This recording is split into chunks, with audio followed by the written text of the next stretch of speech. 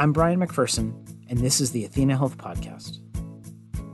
We're producing this podcast to help clinicians and staff better utilize athenaOne so that you can focus on your patient care. In our first episode, we look specifically at updates to clinical workflows in the fall 2022 release.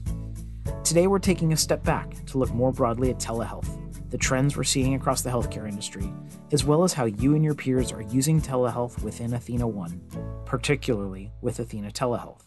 I'm joined now by Jessica Sweeney-Platt, Vice President for Research and Editorial Strategy at athenaHealth, as well as Kara Emerson, a Director of Product Market Strategy for Patient Experience. Let's start at a high level with you, Jess. We all know telehealth usage climbed in 2020 with the onset of the COVID-19 pandemic, but how much did it climb? A lot is the short answer to that question, but let me be a little more specific. So when we looked at the numbers from network data, the utilization of telehealth was essentially zero up until, as I think everyone remembers, the first or second week of March of 2020, at which point it went from almost nothing to about 17% of total visits on the network in late March, early April of 2020. So what does it look like since 2020? Yeah, it's come down from that high point. So if the high point was 17% of total visits, we're seeing anywhere from maybe 7 to 10% of total visits. And I think that there are a couple of things happening there. First of all, again, we're looking at this as a percentage of total visits. So when we saw that incredibly steep spike up in March and April of 2020, some portion of that was because in-person visits almost disappeared at that time. And so telehealth was kind of the only thing happening. So as in-person visits have come back over the last couple of years, you see that total percentage of visits start to shrink. And it is true that overall utilization is down somewhat, but we do see kind of a steady state between about 7 and 10% of visits. So I know we sprang into action here at athenaHealth in 2020 to create a viable embedded telehealth product as quickly as possible, and then to improve on it from there. Kara, can you speak to what that initial launch looked like? Yeah, sure. So, across the organization, there was a massive effort to bring telehealth to market so quickly. And, the initial launch, we learned a ton from our excessive process with alpha beta. So there was a lot we learned from clients through that process before we even launched it. And then once we launched it, we really did launch it with a solid amount of features clients were happy about, because we had listened to them for quite a while before we even launched it to general audience. But a handful of solutions were part of that. I would probably note, our virtual waiting room experience that was part of that initial launch. So, patients could go in to a space where they could wait for the provider, have some kind of content that lets them know the provider is coming and to hang tight if they have to wait for them. Allowing providers to share their screens with patients was a big capability at launch. Providing a mini view of the patient video, in order to maximize the documentation screen space was, a capability that we had heard a lot from providers in our alpha beta. And then, Spanish language was included in the initial launch. And just trying to make sure that patients had the ease of accessing the telehealth visit. So in terms of, allowing patients to access the link via the portal, we were sending SMS telehealth appointment reminders right before the visit. And then providers were also able to send the video link, from the encounter manually to the patient. So really trying to make sure that process was as smooth as possible, from the patient and also the provider experience. What sort of adoption have we seen in the time since it launched? Since launch, we've seen almost 5 million appointments scheduled for Athena Telehealth visit. Wow, 5 million appointments. So what has the feedback been like on those appointments? It's been really well received. I would say at initial launch, we got feedback, both from patients and clients. So 93% of our patients, after it launched, were either satisfied or extremely satisfied with the patient experience. And we continue taking patient feedback, from the initial launch all the way to earlier this month. We just did a survey from patients, and they again indicated, about 90% of our patients were either satisfied or extremely satisfied with their telehealth visit. Close to 90%. We're also saying that, just having the ability to use telehealth with their provider was either important or very important. So I think, it's shown to be very valuable to patients ever since we launched. And then on the client side, we've continued to ensure that we're collecting feedback from clients. They have a number of different avenues to give feedback to product. One of those avenues, since the very beginning, we launched a telehealth user group to continually get feedback, and we've really collected a lot of great feedback that have influenced our roadmap and development of the telehealth solution. And clients have seemed to really enjoy that user group because they can also share with each other, internal workflows that have worked for them as well. So, so far overall, we've gotten really positive feedback from both folks.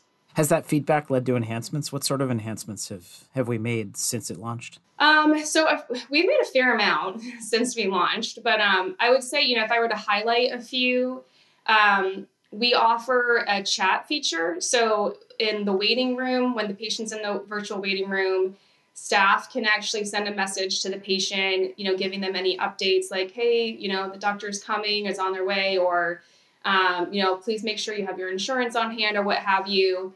And then we also recently launched the ability for both patient and provider to chat during the encounter. So, in the case of, audio issues, or if the patient's not in a place where they feel like it's really private, they can use that chat feature during the encounter.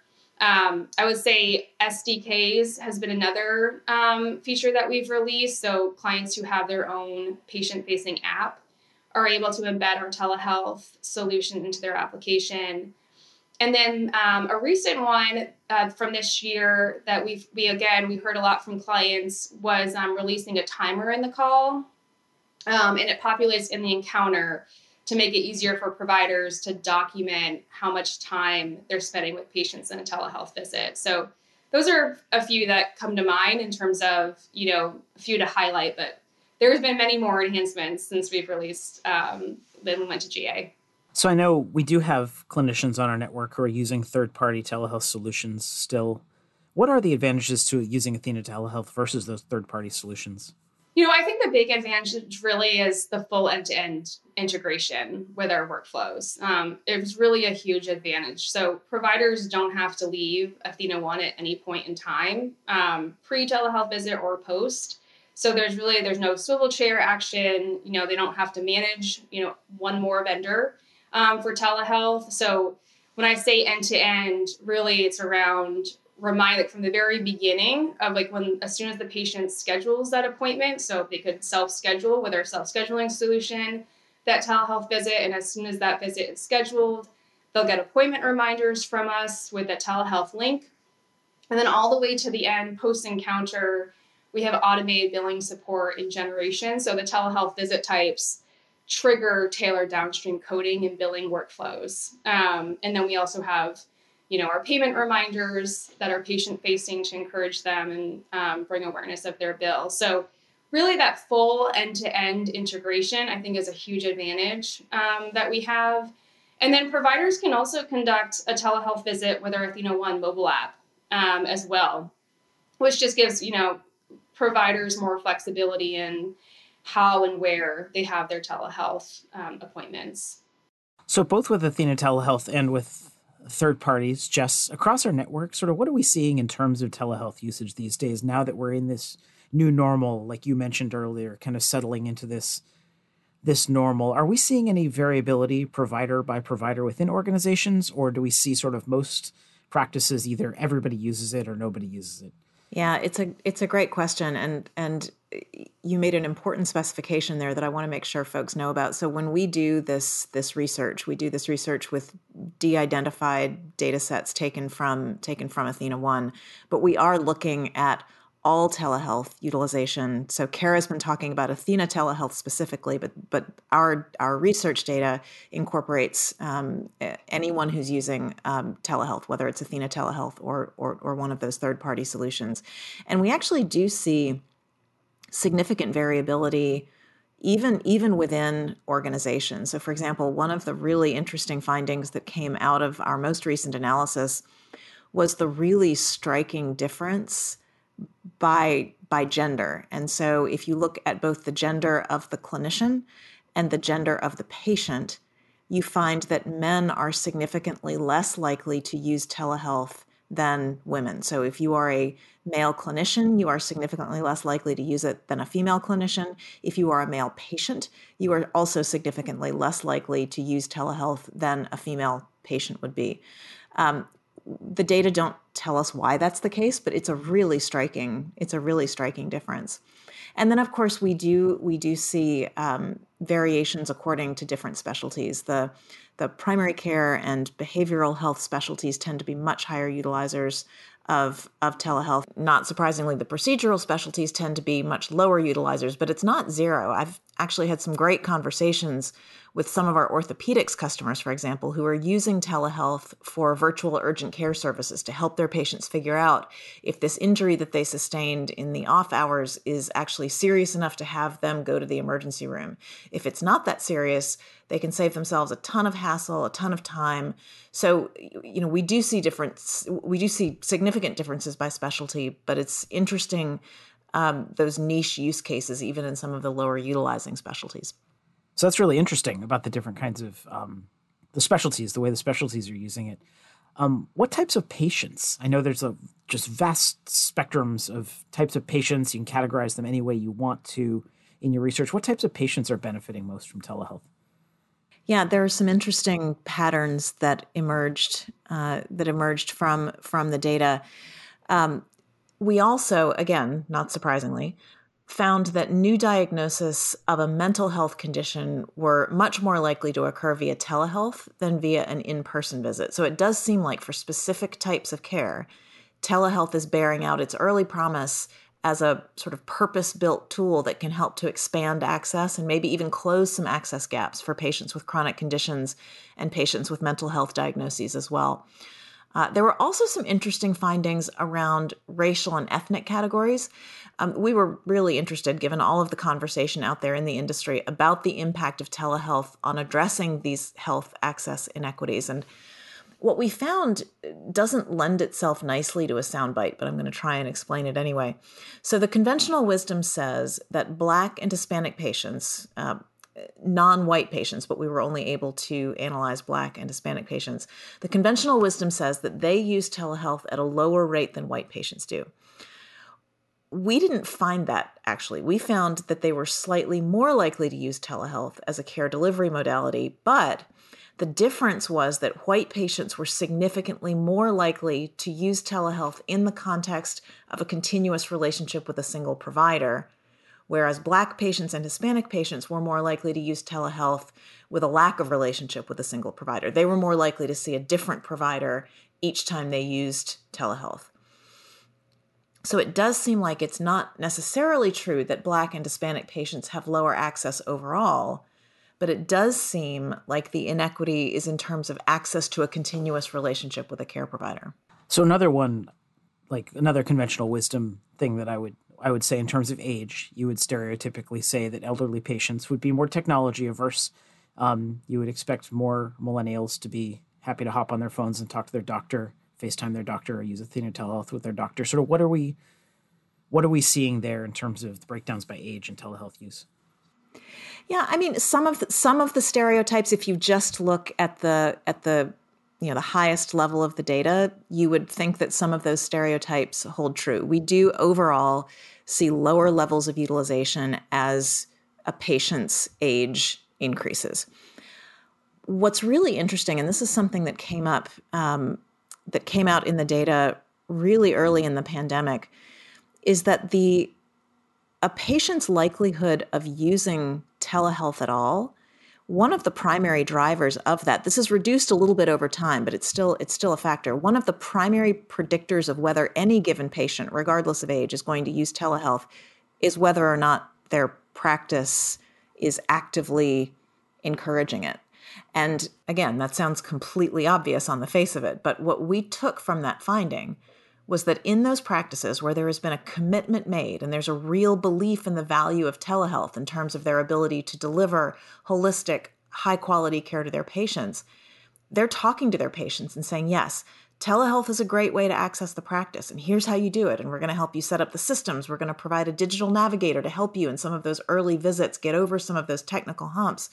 Those patients in those practices that are high utilizers of telehealth, in some cases, they're older patients, but they're using telehealth at a much higher rate than even much younger patients at a lower utilizing practice. So the decisions that are being made at the practice have a big impact on whether their patients will be high or low utilizers of this type of service. So with that in mind, Kara, wanted to go back to you, whether, especially if they're using Athena Telehealth for clinicians on athenaOne, like, what is the best way? What are some tips that we have for making sure they're engaging patients and encouraging patients to use Athena Telehealth? Yeah, well, I think as Jess was just mentioning, clients who have shown or demonstrated real commitment have seen, elderly or other patients more highly adopting telehealth visits. And so along the similar lines, I think, in order to really help better engage patients with Athena Telehealth, it's really, one is just ensuring patients have awareness of telehealth. Making sure that, you're promoting it, you're building awareness from your front desk to the encounter, to post the encounter. There's all sorts of opportunity within the office visit to promote and bring awareness to the patients that, telehealth is an option for them in the future. And then also, we do have group call campaign builder, what we call, which is essentially a tool that we offer in Communicator, which enables clients to build custom campaigns to, their populations.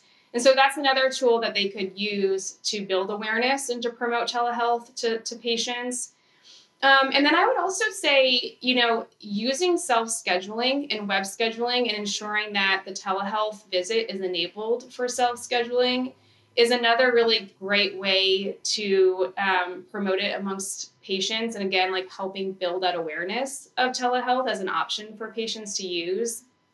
And then I did mention, in the beginning that end-to-end integration, that full experience. And when we think of the front end experience of just ensuring the patient, gets to that, logs in and connects with a telehealth visit, is ensuring that, you have some of the appointment reminder messages that are fully configured and enabled, right? Ensuring that you look at whatever settings you have to make sure that those appointment reminders are going out to patients, to make sure that, they have the link, their phone's compatible, et cetera.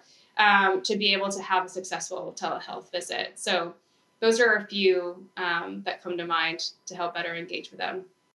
And because we're finding that so many practice decisions rather than patient decisions are really driving engagement with telehealth, if there are any clinicians who sort of, haven't dive in to telehealth use to this point, but sort of maybe wondering, like you mentioned some of the features and functionality we've already had, but sort of what are we seeing people really enjoying with Athena Telehealth that we think that they'll really enjoy if they start using it more? Yeah, I think the providers are really enjoying the full suite of capabilities, honestly. But I think, a few that I think they are particularly enjoying. As I mentioned, I can't really emphasize enough that end-to-end integration, but also some of our most recent features that I was mentioning earlier about like the chat functionality within the waiting room and during the exam, the easy access for patients to get into that visit. So I was mentioning, like, they go to the portal, they get appointment reminders, the staff can manually push the link.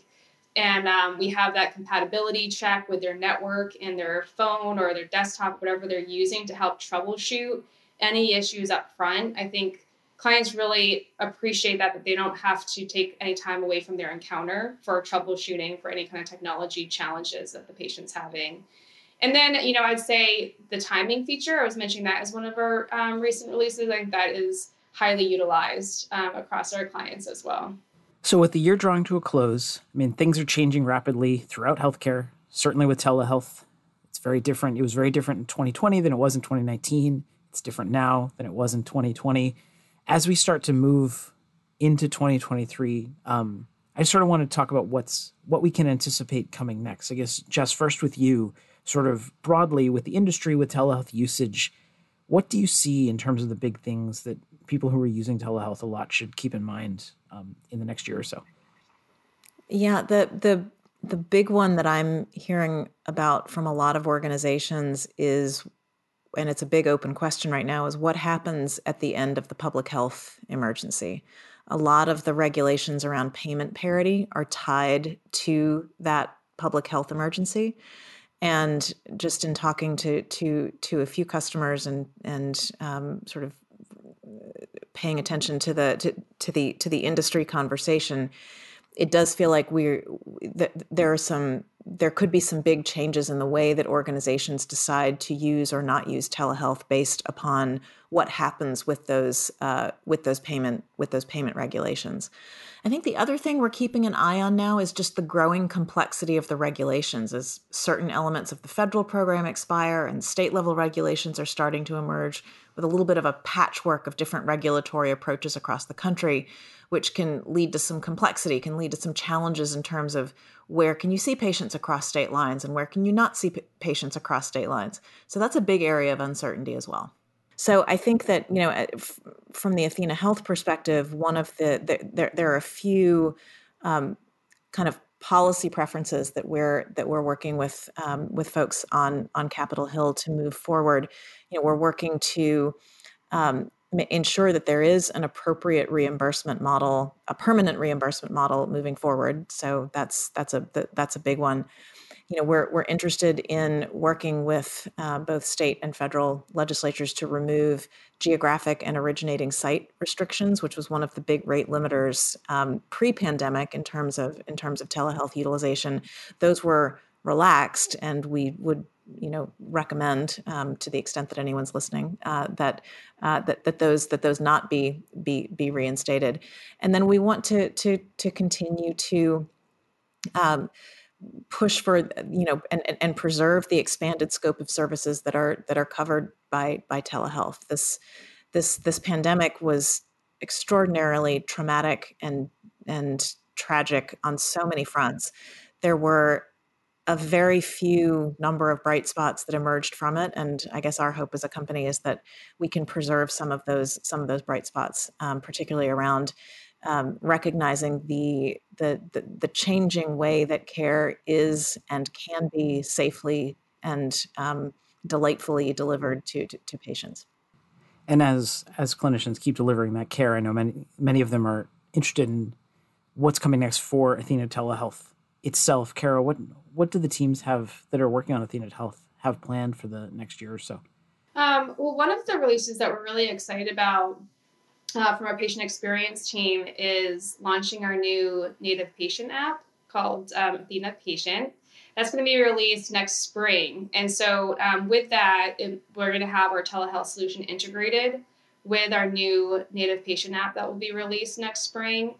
And then in addition to that, we're in the process right now of determining upcoming features for telehealth, but I will say that a couple of our features that are on our radar and that we're considering based off of feedback, again, that we're collecting from clients, one of them is call recording, so enabling providers to record a virtual visit for future reference, and then chat attachment, so supporting patients sending a document to a provider or a provider sending a file to the patient during a telehealth visit. So those are a couple of capabilities that we've heard from clients that we're considering for the roadmap for next year, but not committed, just saying.